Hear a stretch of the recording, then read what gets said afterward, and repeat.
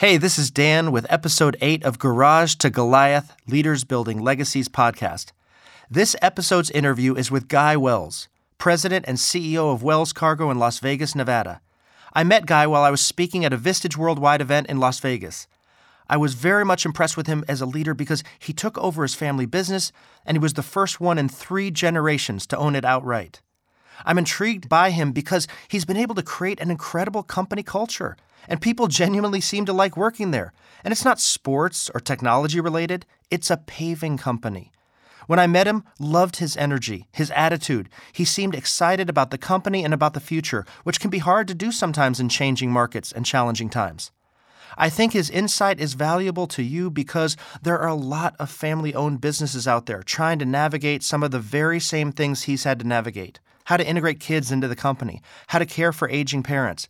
The company is 80 years old with many ups and downs, and now it's his turn to handle the ups and downs. So let's meet this unsung hero of good business, just trying to do good things for communities and society.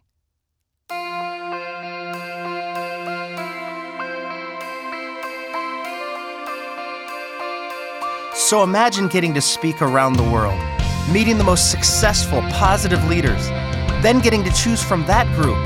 That's what my show is about, learning from the best how to be your best, so that we can challenge ourselves to lead with purpose, impacting lives and communities. Hi, I'm Dan Quiggle, and welcome to the Garage to Goliath Leaders Building Legacies podcast, where we learn, lead, and leave a lasting legacy. So today I get to introduce to you Guy Wells. Guy is a third-generation owner of Wells Cargo, Inc. Guy's grandfather, Howard, and 2 great-uncles started the company in 1935. Guy's father, Howdy, took over the company in 1971, and the company is now under the leadership of Guy. What I love is this company wasn't just handed to Guy. He started working at Wells Cargo at age 14, working wherever he was asked. After college, he joined Wells Cargo as the paving superintendent, then moved on to be general superintendent, then president of operations, then executive vice president, and now president and CEO. Guy, for my listeners, tell us more about the company. Give us the 2-minute or less elevator pitch on, what do you do? Who do you serve? How did you create value for your community and society? And by the way, how did the name come about? Guy, welcome to the show. Thank you, Dan, and happy Friday. As I reflect on that question, it really came to be through a lot of trial and errors, and of course there were some mishaps in the process. But in any family business, there tends to be some good and some delta in that, and we certainly were no different. The name really came about when my great uncle Joe started the company with my grandfather. He bought one truck and hauled supplies to the lumber camps in the Sierra Nevada mountains, and he literally put my grandfather through school doing that. When my grandfather got out of college, they bought a second truck, and so we started as a freight company, which is where the name Wells Cargo started from, is we used to haul freight, and we started hauling to the mining companies in various locations. And at one point they said, "Hey, do you guys want to take over the mining operation and do some contract mining?" And that's kind of the catalyst that got us to where we are today, which is largely a paving, grading, crushing, asphalt manufacturer, and within that, I don't know how far you want me to go with this, Dan. Well, no, so paving, especially in Vegas. And you've been around for 80 years. So, have you paved a lot of Las Vegas? Oh yeah. We paved the original McCarran Airport. We paved the Strip. At one point, for a short period of time, we owned the Thunderbird Hotel. The history in Nevada for us and surrounding states goes back many years. How exciting. What a great legacy. So let me ask you, can you describe for me and the audience in your own words, how did you get to where you are today? Oh, goodness. Tenacity. and ADD or ADHD. I'm afraid to ask the doctors which one I have. But yeah, I mean it was a tenacity. And here's what I tell people. When I was a little kid, I used to play with Tonka trucks. I had a little loader and a dump truck, and I just never grew out of it. So I just love the equipment and again it goes back. We used to do a bigger variety of work, but we really got focused on paving about 6 years ago because it was truly my passion. That's what I loved, and we get to take golden care of our customers, and to me that's key. And you don't always hear that in construction. Construction you generally think of as testosterone filled and big personalities, which we do have some of that. I'm not going to lie, but at the same token, that it's really we gravitated towards our customers and really enjoying the people that we did work for and making a difference in their life. Yeah, and I want to get a little bit maybe into why you switched just to asphalt 6 years ago later. You talked about your passion, and I love that, and I actually appreciate you bringing that up. So what is your big why? Like, what motivates you to persevere even through the malaise and trying times? Like, why do you do what you do? What's your big why? I guess sometimes that's an interesting question again, Dan, and it gives me pause for thought. That I guess my big why would be my vision, which is to create opportunities for those around me to become the best that they can be, and that's really in my core to create that, and the people that work here also know that I'm not creating that for them to stay here. If their bigger opportunity is somewhere else, and I was a catalyst to get them to that point, and it's at another company, I'm as grateful for the time that I had them here as I am grateful that they found something that they get to go to that's bigger than what they had. So that's probably my biggest why, and for our customers, it's the same thing. If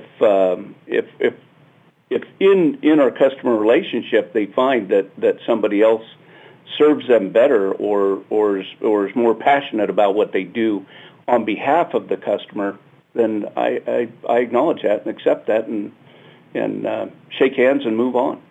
Guy, I haven't known you for that long, but I have a feeling that doesn't happen very often because I felt the passion in you when I first met you and then meeting your family. I mean, so I really, truly believe that you mean that when you invest in others because I saw it firsthand. I'm always curious because I love John Wooden, coach from UCLA, amazing coach and leader from my alma mater. If other people deliberately think about their personal values, like John Wooden had this pyramid of success, right? And we talk about it all the time: loyalty, confidence, intentness, friendship, poise, competitive greatness. These are some of the words on there. What are your personal values, and how have they served you in life? Integrity, honesty, open communication, fun, above all fun. And one of the things that came to me late in life is I used to think that the more money I made, the more fun I would have. And what I recognized later in my life is the fact that the more fun I have and the people around me have, the money is a result of having fun. So, and one of our core values that I share with everybody at the company is do the right thing, make the right decision, communicate, and don't make it about the money. And that may sound kind of awkward to some folks, but at the same token, if you do those in a reasonable order, if I make it about the money first, then the first three things can't happen. I can't do the right thing, I can't make the right decision, and I'm not communicating it because I've transposed the natural progression, and that's something that has just served us very well, and everybody from top to bottom in the company knows that. On the money side, you think, well, you have to have money.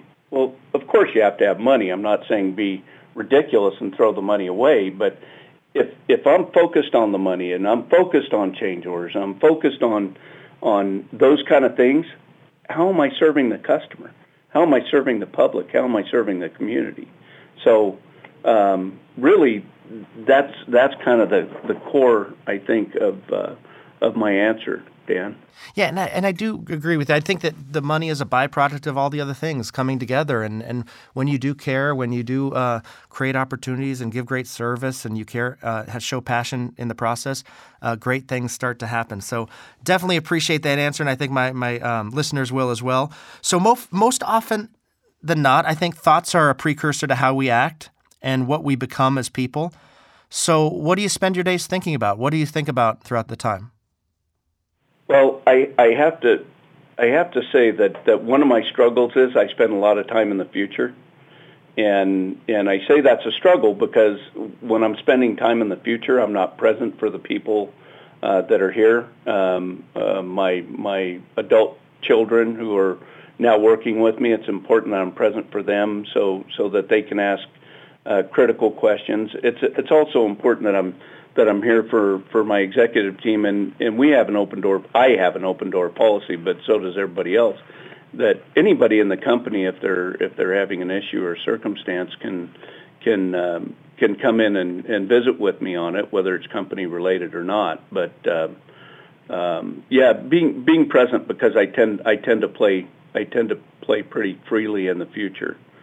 You know, I talk a lot about that in my speeches, and I think it's probably one of the most impactful moments when I look at the faces in the audience because, you know, sometimes we only have 3 hours in the evening. And, you know, what do we do with those 3 hours? Are we on conference calls? Do we have our cell phones out? Are we watching a game? Or are we actually engaged with these people? And it's no different at work, is it? It's just you got to be present for them in the moment, whether you're at work, whether you're at home. And by the way, I think that brings the best out of all of us in the future. So we literally then can feel better about being at work because we were good at home, or we're better, you know, at home because we were good at work. So I appreciate you saying that, and I think everyone needs to hear that. Most often, I think that, you know, we kind of think about like what's going to happen in the future, though, with our kids, with everything else. So what keeps you up at night? I mean, you said you think in the future. You know, how do you deal with that? In other words, do you have any concerns for the future, for America, for your kids? Like, what are you interested in? There's always, you know, as I play in the future, some of that comes down to my kids. You know, what's the future hold for my kids? What's the future hold for our world and our country? And I don't know that anything keeps me up at night, Dan. To be honest with you, I sleep pretty soundly and do my best every day to be sure that I'm not wrapped up in shoulda, woulda, coulda. Try not to shit on myself and when I can. So I would just say that most of that would probably come down to political uncertainty. We've seen some very uncertain times recently, and certainly in Europe and UK, and that concerns me. I mean, the safety of the world and the safety of our country are probably the things that concern me the most. Well, that's admirable, and I'm sure a lot of people share those same sentiments. You know, looking back, and I like this first part of what we're talking about to be about kind of learning and how we learn and things that we've learned throughout our lives. What one piece of advice would you give your 20-year-old self, and why? How much time did we have? I love this one too, by the way. It's my favorite because you're like, there's so much I've learned. Like I would do some things differently, some things I wouldn't do at all differently. But you know, what one piece of advice would you give your 20-year-old self? Well, what's really cool about that question is I have 20-year-old kids in the business, and it's probably the same advice that I give them is what I would take to myself.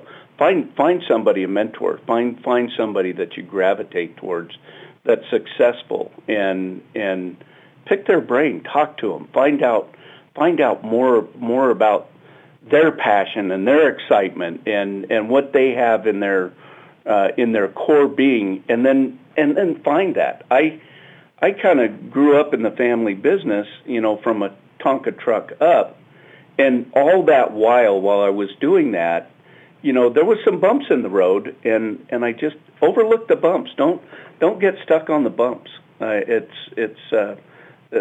Life is a game that's meant to be played happy.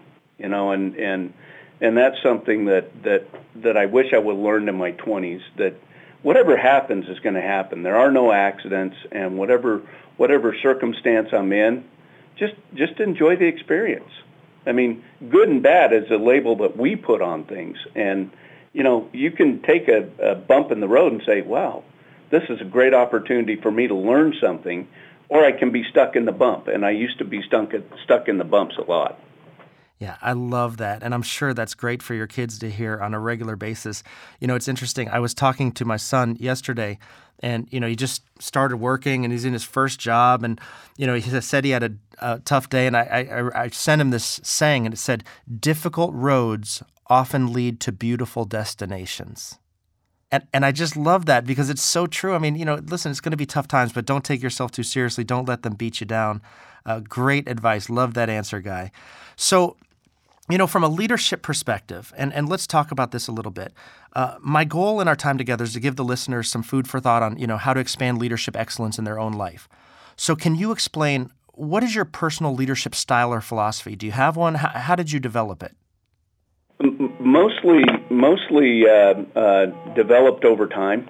To be honest with you, early on, I had more of a temper than I cared to admit, and as we moved into that, I realized what didn't serve me and what did serve me.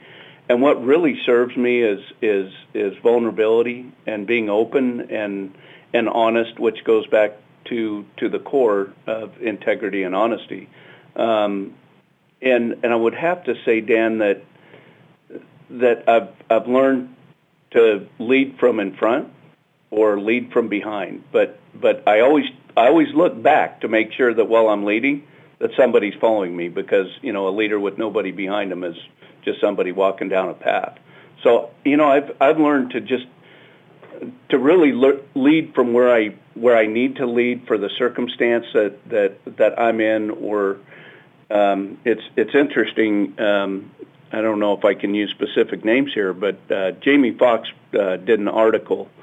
And he said it's very easy for me to walk into a room and command the presence of the room.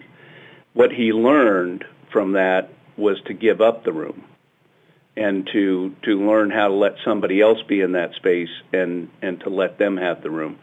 So that was, for some reason, just very impactful to me, and it taught me to allow other people to take over the room. And that's really when I lead from behind, and then when circumstances get tough, that I lead from in front, and I make sure everybody's in the right frame of mind to take on whatever task we have before us.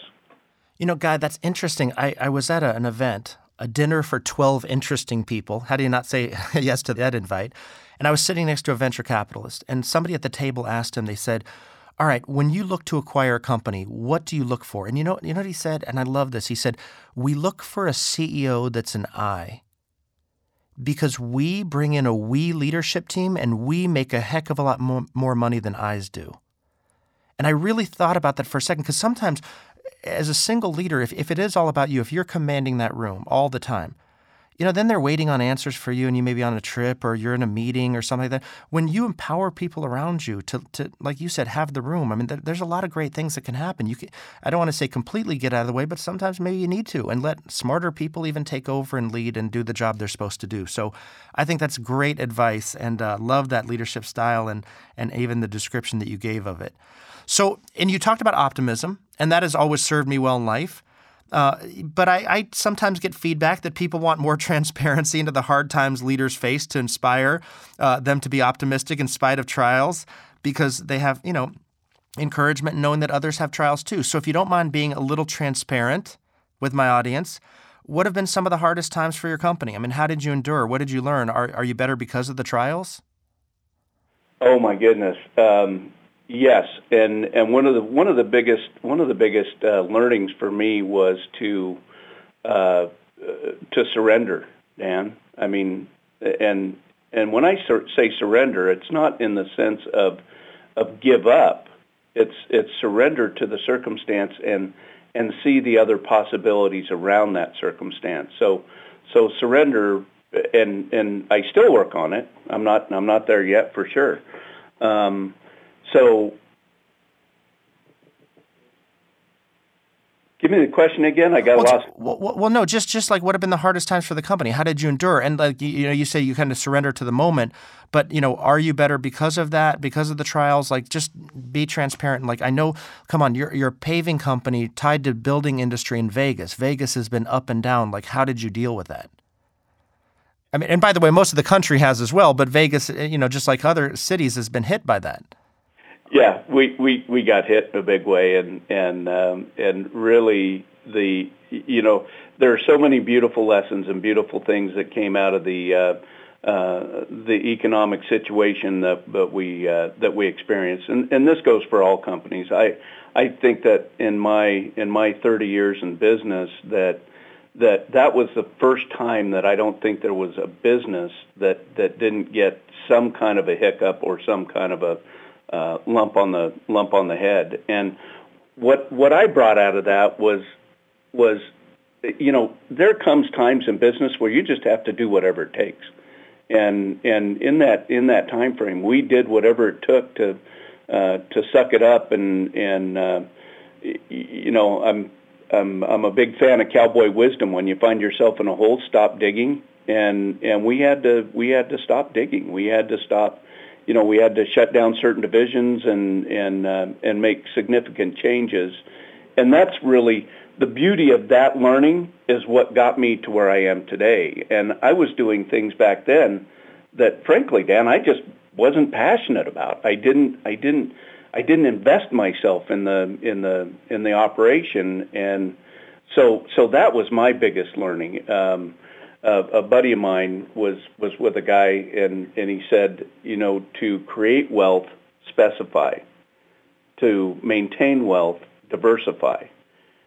And for some reason that struck me right to my bones that we were way too diversified and trying to be all things to all people and do all these different things, and really it put my ego in check, because at one point, we all want to be the biggest, the best, the greatest. We want everybody when we walk in the room go, oh wow, look at there's the biggest contractor in Vegas, and I had to put my ego in my pocket, and that was another huge learning, and step back and go, what do I really love? What do I really like to do? What can I really bring value to? And that's kind of what brought us to where we are today, Dan. And it's not easy. I mean, owning a title company in Florida, 2005, 2006, 2007, going in 2007, those were tough times. And you go from hero to zero very quickly when you go from hiring almost everyone you meet to firing almost everyone you have.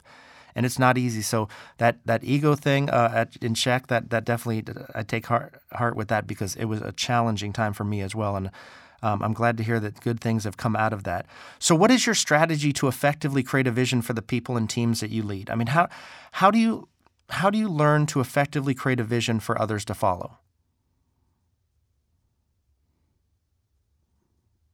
You're going to have to let me think about that one for a second. So this is interesting too, because we created the vision and the culture, and really, I guess, you talked a lot about our logo, and when I met with you, and the logo really came about from the rebirth of the company. And in that rebirth of the company, we created a new culture, and this was 6 years ago, maybe 7 now. I start to lose track of time, but which is a wonderful thing as well. The culture shifted. It changed. Everybody that was, and the interesting thing was, everybody that wasn't invested in the culture that started to manifest itself quit. They understood that they weren't a good fit, and they just left. They retired. They left, and the culture, once it filtered down to the people in the field, it became self-regulating, and now we have some really key guys that are laborers. I mean, to give you an example, our laborers, that if somebody new comes to the company, they'll look at them and they'll just shake their head to the foreman no, and the foreman gets the guy's checks. So it's a top-down culture that really makes a huge difference. And by the way, let's clarify that. So this logo, by the way, a cowboy hat with like a skull on the front of it, probably the coolest looking logo I've ever seen. I mean, I just loved it when I saw it, and that's why I made a big deal about it. And I took a bunch of pictures of it, and I'll make sure that I post those on my website so that people can see them. But it is interesting because you've got to be able to convey that vision to people. And I think after seeing some of your employees and meeting some of them and your kids and everything, there is a great culture in that company. And we're going to get into that a little bit more here shortly. But can you tell me a story in your life where you weren't leading well and you said to yourself, I have to change this thing so that I can lead better? Yeah, I can, Dan. I can think of a lot of different circumstances, and one I alluded to earlier, and you talked about this too, and it was my way of being, and sometimes when I'd come into the office, I'd be super excited and hey, yay, and that was too much for some people to take. It was overwhelming, and so I had to kind of stabilize my leadership, if you will, so that I didn't come across as so overbearing. And by the way, my wife experiences that too from time to time. But yeah, to stabilize and show up and be honest with myself, but also show up knowing that I'm on stage and that everybody's looking. And every minute of the day I'm on stage. There was people in the past that, I'd come in, and if I didn't say good morning to every person, or if I wasn't standing up straight enough, or whatever, I'd come in my office, and nobody would come and talk to me. Nobody was coming to see me. I'm like, hey, what's up? Oh, so-and-so said you were in a bad mood. And I'm like, what?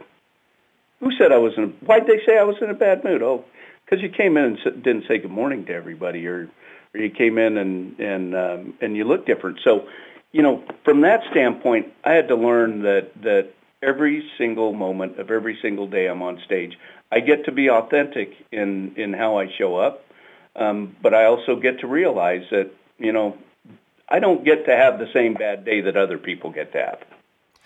That stems from when I'm talking, we talk about getting out of the car and standing up straight and literally saying it's showtime. Because it is. When you come in and you're in a bad mood, people are like, oh, that's the way today's going to go. But when you come in and you're ready to win, that's the way today's going to go. And so I do appreciate that there's a realization there that these things matter, because they do. So keeping in line with this whole, leadership side, and talking about like even how we show up, describe to me the one trait. If you had to pick one trait that you would have for your top people, what would it be and why? Fun and happy. If I had to pick one, I'd pick happy. Happy. Yeah. And I would say happy for everything that we've talked about, Dan, from the standpoint of not only am I on stage, but my key leaders at the company are also on stage to their people. So, we hire literally for the culture. We don't hire for talent. We don't hire for the guy that knows the most, because we don't want the bad apple in the bushel. So we're very, very, very conscious throughout this whole process. If somebody comes on board, that they are a cultural fit and they are, generally speaking, happy people. We can teach somebody that's willing to learn. We can't teach them to be happy. Yeah, I love that, and I agree with that to an extent, because first of all, and I guess not to an extent, but just in addition to, I mean, you want people who are trustworthy and hardworking and good at what they do, but if they're not happy, it's like a cancer eating away into the body, and it will kill you and your organization until you cut it out. So you really do have to make sure that you have people that want to be there, that enjoy it, that are engaged. President Reagan had a kitchen cabinet, a group of trusted friends, advisors that he trusted to give him solid advice. I believe there is power in having successful peers. Who's in your kitchen cabinet? Let's see. Don Schmenka, who's also a Vistage speaker. wrote a book called High Altitude Leadership, which was one of the foundational books for my leadership, and he wrote it with Chris Werner, one of the top rescue climbers in the world, and extrapolates really, really powerful visuals to leadership and what would I call it? Real life experiences that actually cause people in those circumstances to die, which, I also say there's all kinds of deaths in life. There's death of friendships. There's death of businesses, relationships, and that just brought to light for me that we always have to be paying attention and have to be aware as leaders how we show up so that we don't get the wrong people on the climbing rope with us, and those people end up dragging the whole crew down, which goes back to the prior question as well, Dan. So I know you gave me a couple names, but describe the type of person or type of people you like to surround yourself with. People that think different than I do. Bill Siefman, a close friend of mine. Jim White, another close friend of mine. Bill is in kind of a similar type of business as I am. Jim White is in a completely different line of business, which is timeshares, and just interesting people that have elevated themselves or that think differently. My good friend Billy Siefman thinks completely differently than I do, and whenever I run something by him, he comes up with these answers that I'm like, whoa. And there's a gentleman named Dan Quiggle that's in my kitchen cabinet.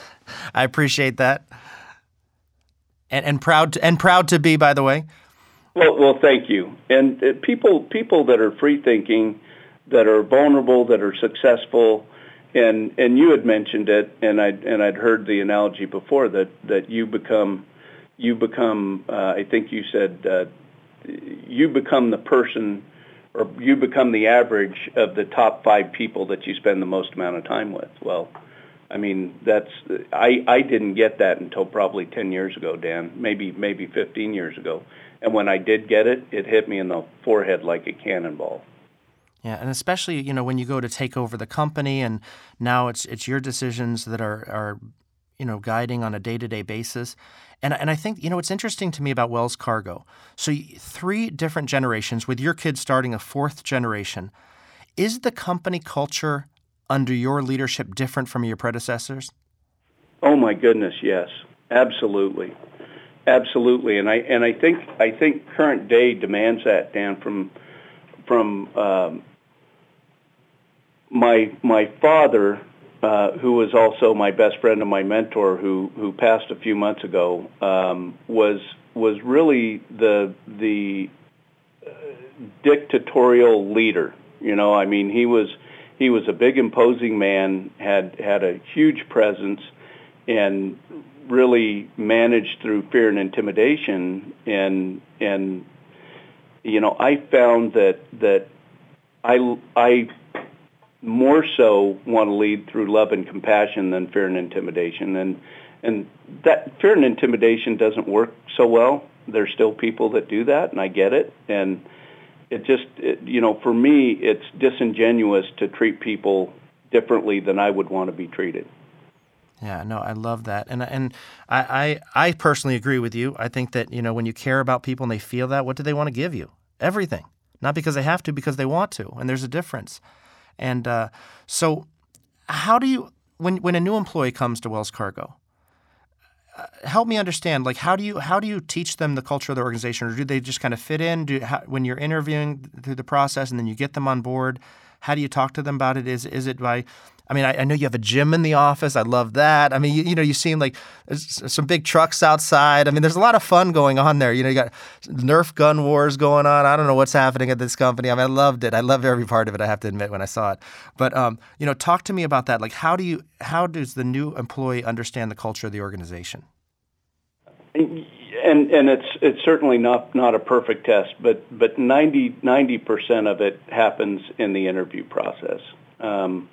We interview very, very carefully, and generally before we bring somebody on board. Now, this is in the office more so than in the field, but in the office they go through at least 3 interviews to find out as best we can if they're a cultural fit.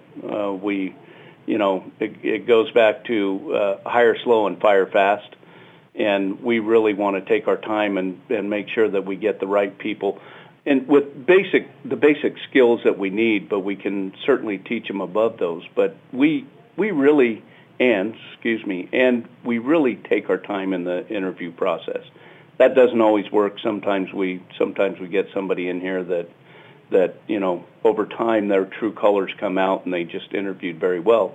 And in that case, we start looking for somebody that is a cultural fit. So I have to dig a little bit deeper though. Let me because I want to. So I mean, are there personality tests involved? Like what? Is it multiple interviews? Are there certain people that you trust to interview them? I mean, how do you get that person? Because I know a lot of my listeners, we have to interview on a regular basis, or you have to deal with that. What's your process? And through Vistage, which I know you're familiar with, Dan, we've developed a interview process that is, again, it's 3 different days. It's not 3 interviews on one day. It's 3 different days, and we pare down the candidates based on the questions we ask. We do not do a personality profile based on the job description that we're looking for. So most of it, and then once they come in, it usually doesn't take 30 to 45 days to see this person's really engaging. They're really fun, and we sit down and talk to them, the executives and the individual that they answer to sits down and says, hey, what's going on? How you doing?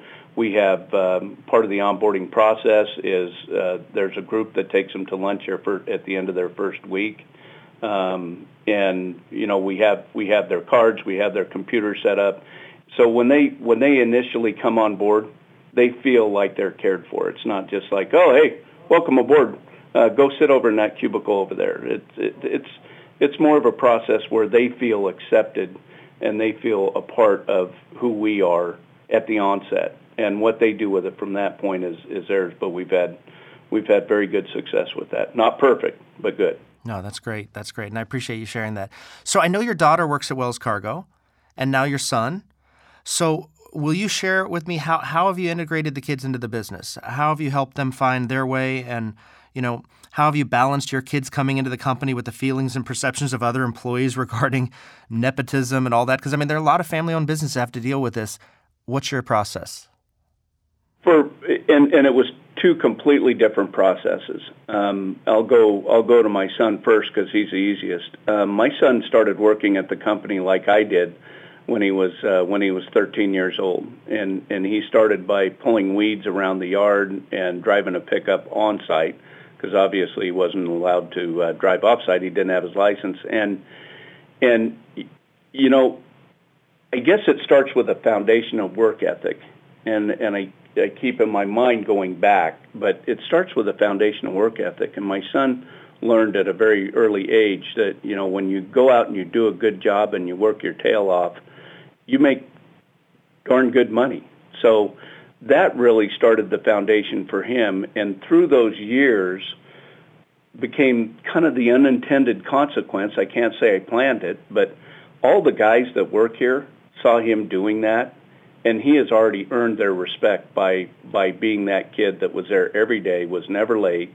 But that, again, comes from his work ethic that at some point I must have instilled in him, maybe when he was 13. But so that was my son. And my daughter really didn't want anything to do with the company. She never wanted to work summers here. And as she got older, she became more interested in the company and more interested in being a part of the company. So when she graduated from college at U of A, she went to work in her field of study and really found that was not her passion.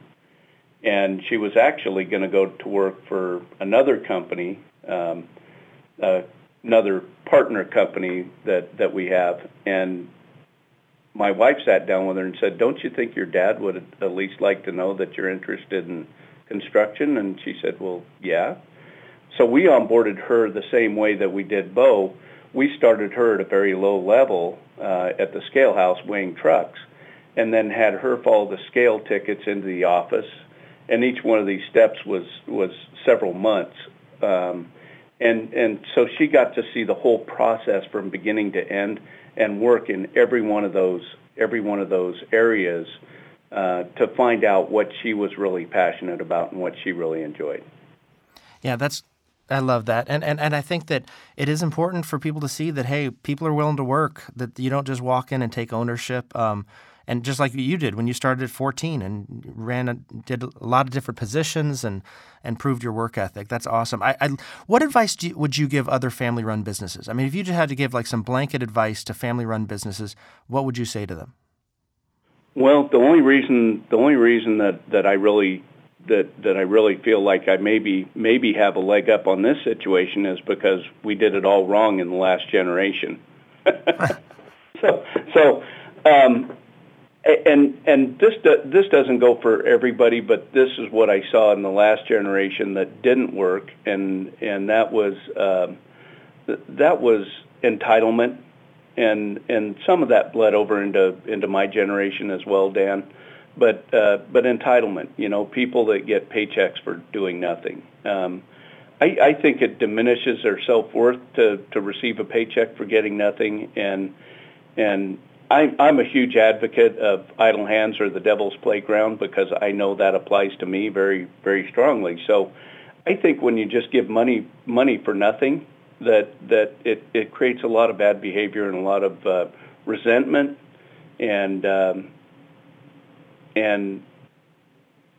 basically entitlement, and then all of a sudden they feel like they are entitled. So maybe when times get tough and the check isn't so big, now the other family members are mad at you because you didn't do it right, you didn't try hard enough, you didn't work hard enough, whatever that comes to be, and all the while they're sitting at home collecting a paycheck with mailbox money.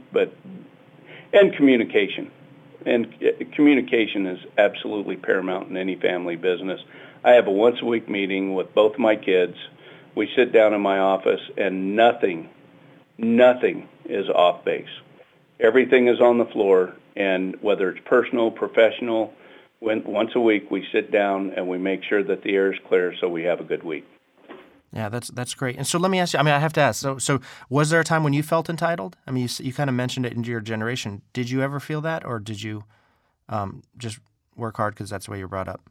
In my generation, it was another sibling that was largely entitled.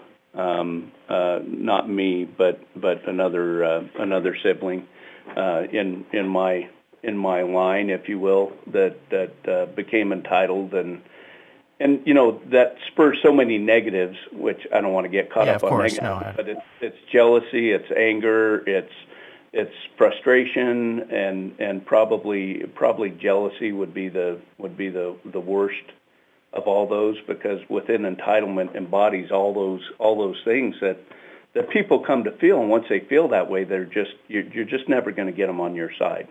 Yeah, it's poison from all directions. Yeah, no, that is strong, and that leads directly into this next part, this last part of kind of our conversation, which is legacy. So we're talking about learning, we talk about leadership from a legacy perspective.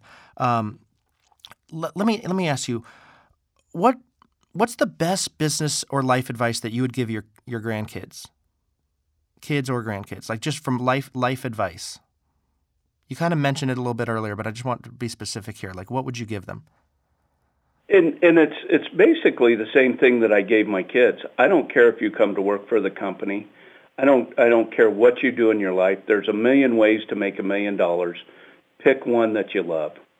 Just pick one that you love. And as redundant as that is, everybody says, if you do what you love, you never work a day in your life. Well, because it's true. It's absolutely true. If I am happier today coming into the office every day than I was 15 years ago. And thank goodness that I just had the sheer tenacity to to muscle through the things that we went through back then to get to where I am today, because I love what I do. I'm excited about what I do. I'm excited about our customers and our customer base, and we just have fun. Have fun. Yeah. And if you're not having fun, not in a microscopic sense, but if you're not having fun, you gotta find something else to do, because again, life is a game that's meant to be played happy. So if you're not happy, change it. You know, there's a great video on YouTube, Alan Watts, What Do You Desire? And I encourage my listeners to have their kids watch it. They should watch it, because really what it says is, you know, better to live a short life doing things you love than a long life miserable.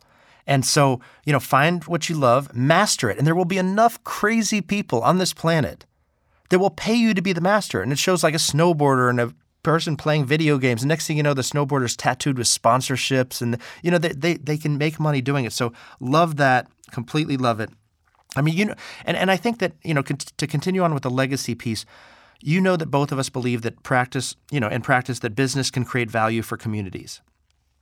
Can you describe for me how Wells Cargo adds value to society and the community which it operates? Like, what is your company's big why? You talked about yours, but what is your company's big why, like beyond profit? Well, again, it's to make a difference.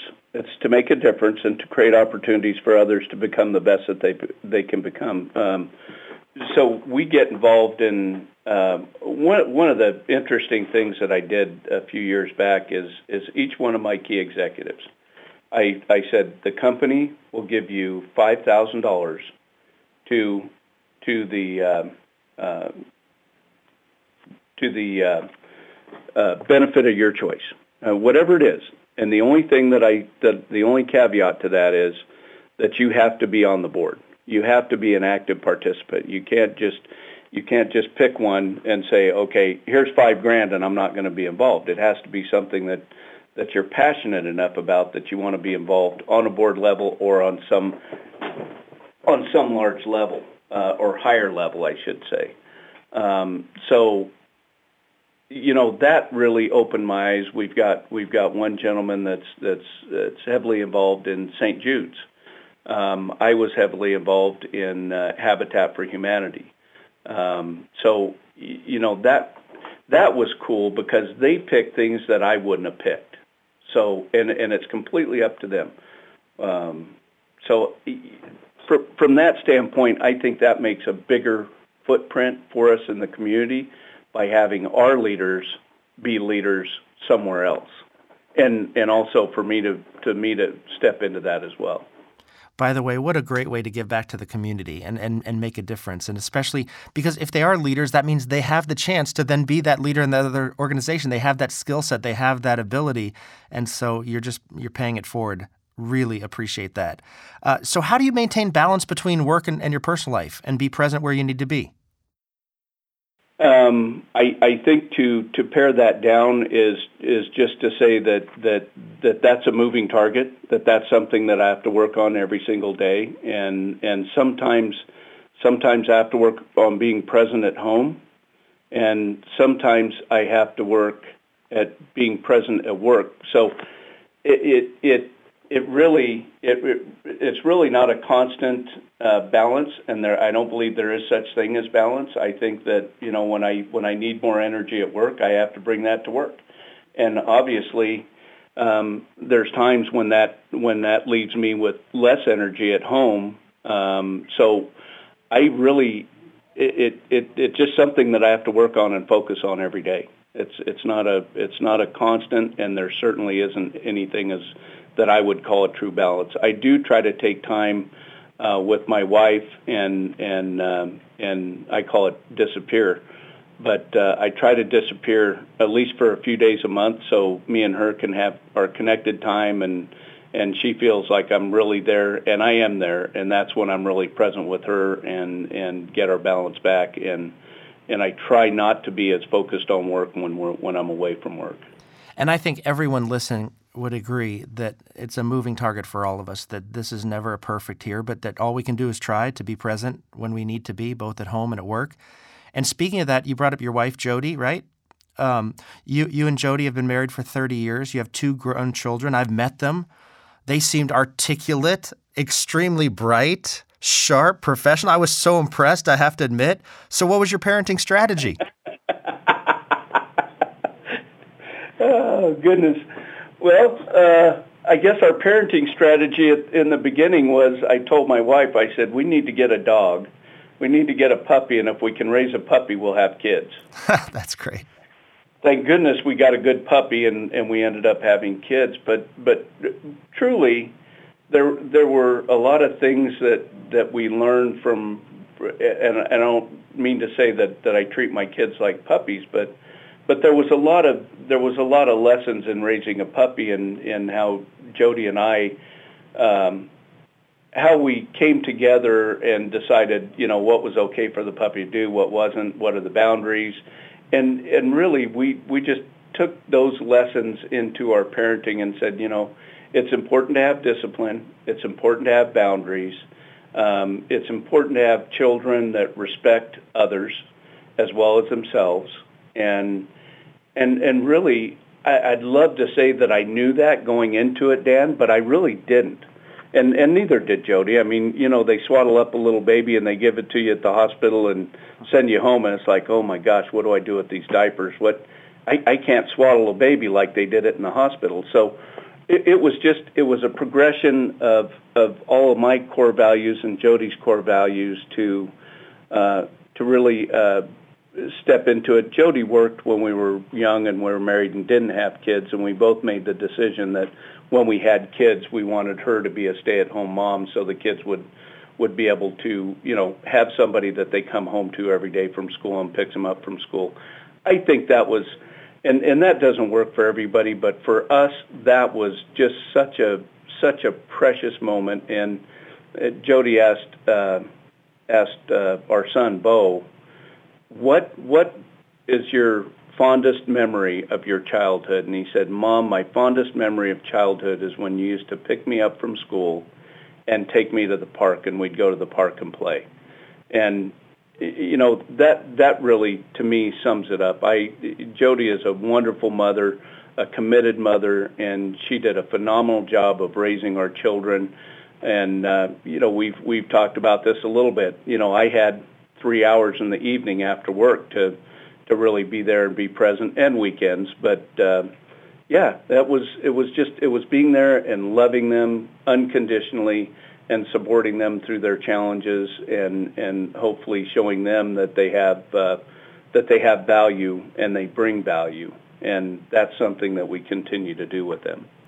It's interesting. I have a business mentor, Ron Bailey, and Ron said he thinks parenting is 90% just showing up, just being there, just being, letting them know you care, that you care who their friends are and who the parents of their friends are, and that really matters. So that goes back to that whole park analogy and story. So I appreciate you bringing that up.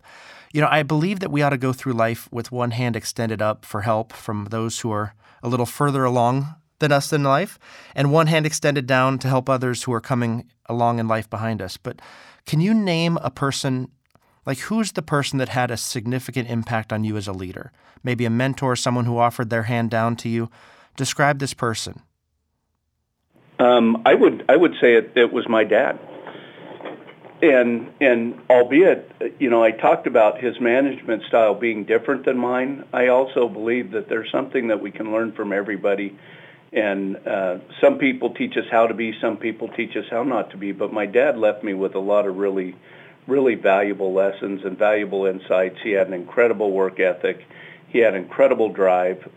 He fought the family fight from my grandfather's generation to his generation. So although I wasn't involved in that, I still saw snippets of what that looked like. And so, as I was coming forward, he was always there, and he always made one rule that no matter, let's see, how do I want to say this? Irregardless of whether it was him and me, he never had anybody's sibling work directly for their father. And I carry that on today, and I think that's really valuable, that I never worked directly for my dad.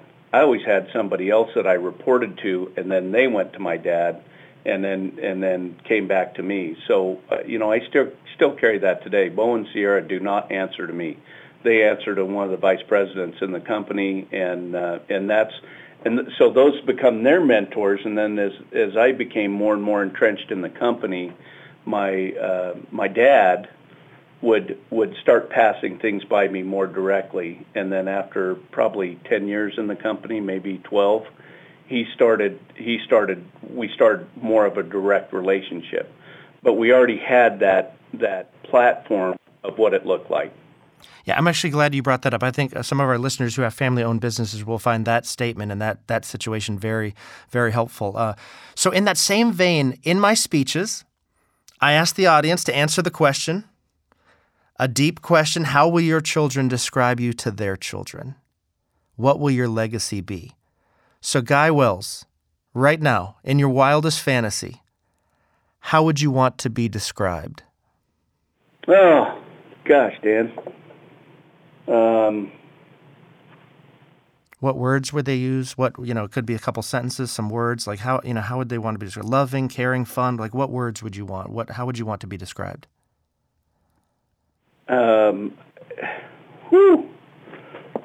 That's funny. It's somewhat like writing your own obituary, and unfortunately that's a little bit fresh in my heart right now, but I would say loving, caring, had a wonderful relationship with God, and hardworking, driven, visionary, loving, compassionate, giving, and it keeps coming up in our conversation, present.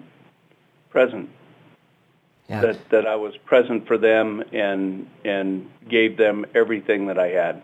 And gave them everything I had, not from a monetary standpoint, but an emotional standpoint. Gave them everything that I had and everything that they needed from an emotional standpoint, which I guess goes back to love. A deep sense of love and belief. Yeah, and after meeting your kids, clearly you're on the path to getting that answer. So I congratulate you for that. Guy, thanks for your time today. First of all, thanks for your willingness to be authentic and transparent. And I really appreciate this because it's a window into what it takes to lead a successful company. And I'm confident that my listeners have a few more nuggets on how to be better equipped to tackle the challenges that leaders face every day as they try to lead their families and their businesses with greater purpose, direction, and optimism. Guy, thank you so much for joining us today. Absolutely, Dan. Thank you for having me, and I hope that this touches many lives. But if it touches one, then our time was well spent. Thank you. Really appreciate it. Hope you enjoyed the podcast. Please remember to subscribe to the show. Don't just listen, subscribe. This will help others discover us. And please, as a personal favor to me, write a review. When you subscribe to the Garage to Goliath podcast and write a review, it boosts our ratings. Ratings in turn help others find this show. Please also share the podcast with friends and family so together we can take our next Garage to Goliath step.